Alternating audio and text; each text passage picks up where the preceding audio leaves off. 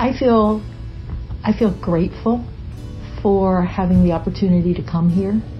I really have enjoyed my time here. It's an amazing institution. It's big and unwieldy, but it always focuses on the student. That's WKU Provost Cheryl Stevens. After nearly a decade at WKU, last month she announced her plan to retire.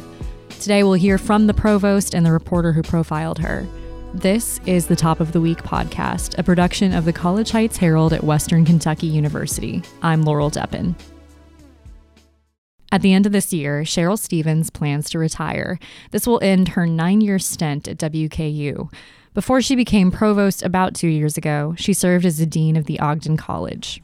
Herald reporter Deborah Murray spoke to Stevens about her plans post-retirement and the impact she made on WKU in her time here. Deborah, thanks for being here. Hi, Laurel. Thank you for inviting me. So, Deborah, can you just tell us a little bit about what you learned about Stevens as you took the time to talk to her? I feel like I learned a lot. I feel like a lot of people who are in administrative positions, you don't get to see a lot on a personal level. So I learned a lot about her life. I learned about her love of gardening and that she's from Louisiana.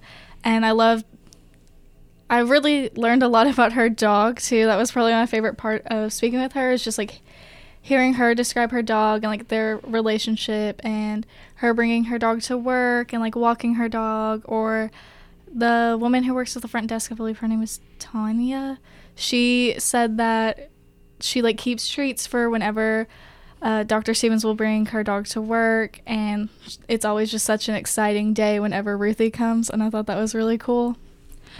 That's sweet. So you mentioned that she's from Louisiana. So what kind of is her educational background there?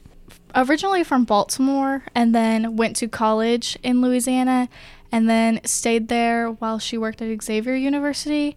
So she worked at Xavier University. She was in an administrative position, and then from that she decided she would like the idea of doing a dean job. And once she found out that WKU was looking for a dean of Ogden College, she applied, and then that's how she ended up here. That's awesome. And then can you kind of talk about the transition for her between being the dean of Ogden College and now as the acting provost?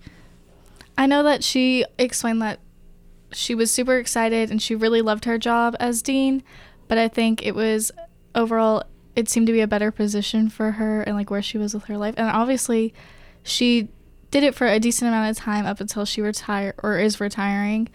And I know that she was super passionate and she liked being able to connect with students and help them. So I think this was just another way for her to do that.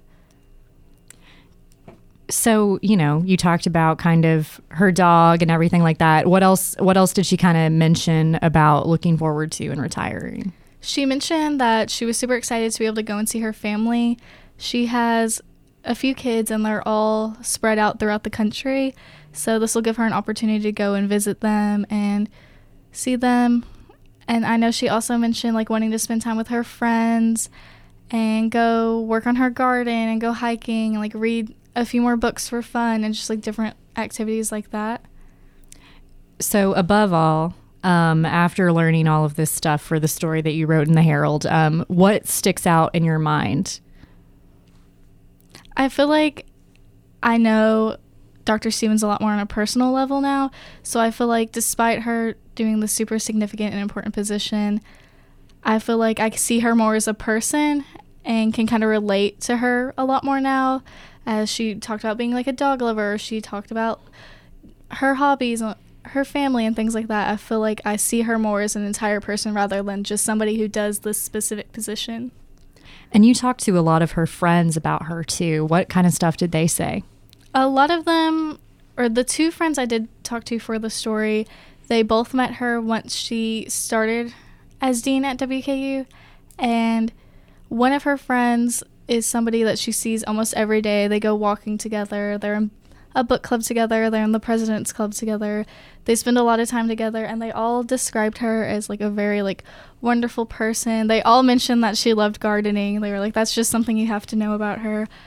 So I feel like they talked about her in a very high manner, and they also mentioned how they were able to like keep their relationship on both a personal level and keep it professional since they did work together. Well, Deborah, thank you so much for being here, and thank you for your reporting. Thank you so much for having me. I've had almost 40 years in higher ed. It's been an amazing career. It's been rewarding, and I think I have a lot of accomplishments to show for my leadership and the jobs I've done. Ultimately, there are fewer days ahead of me than behind, and I want to spend those in a different way. That's it for this week's podcast. For more news, you can get the Herald in your email inbox every weekday by subscribing to our newsletter at wkuherald.com/newsletter. The print edition is still available around Bowling Green and WKU's campus, with new editions every Tuesday.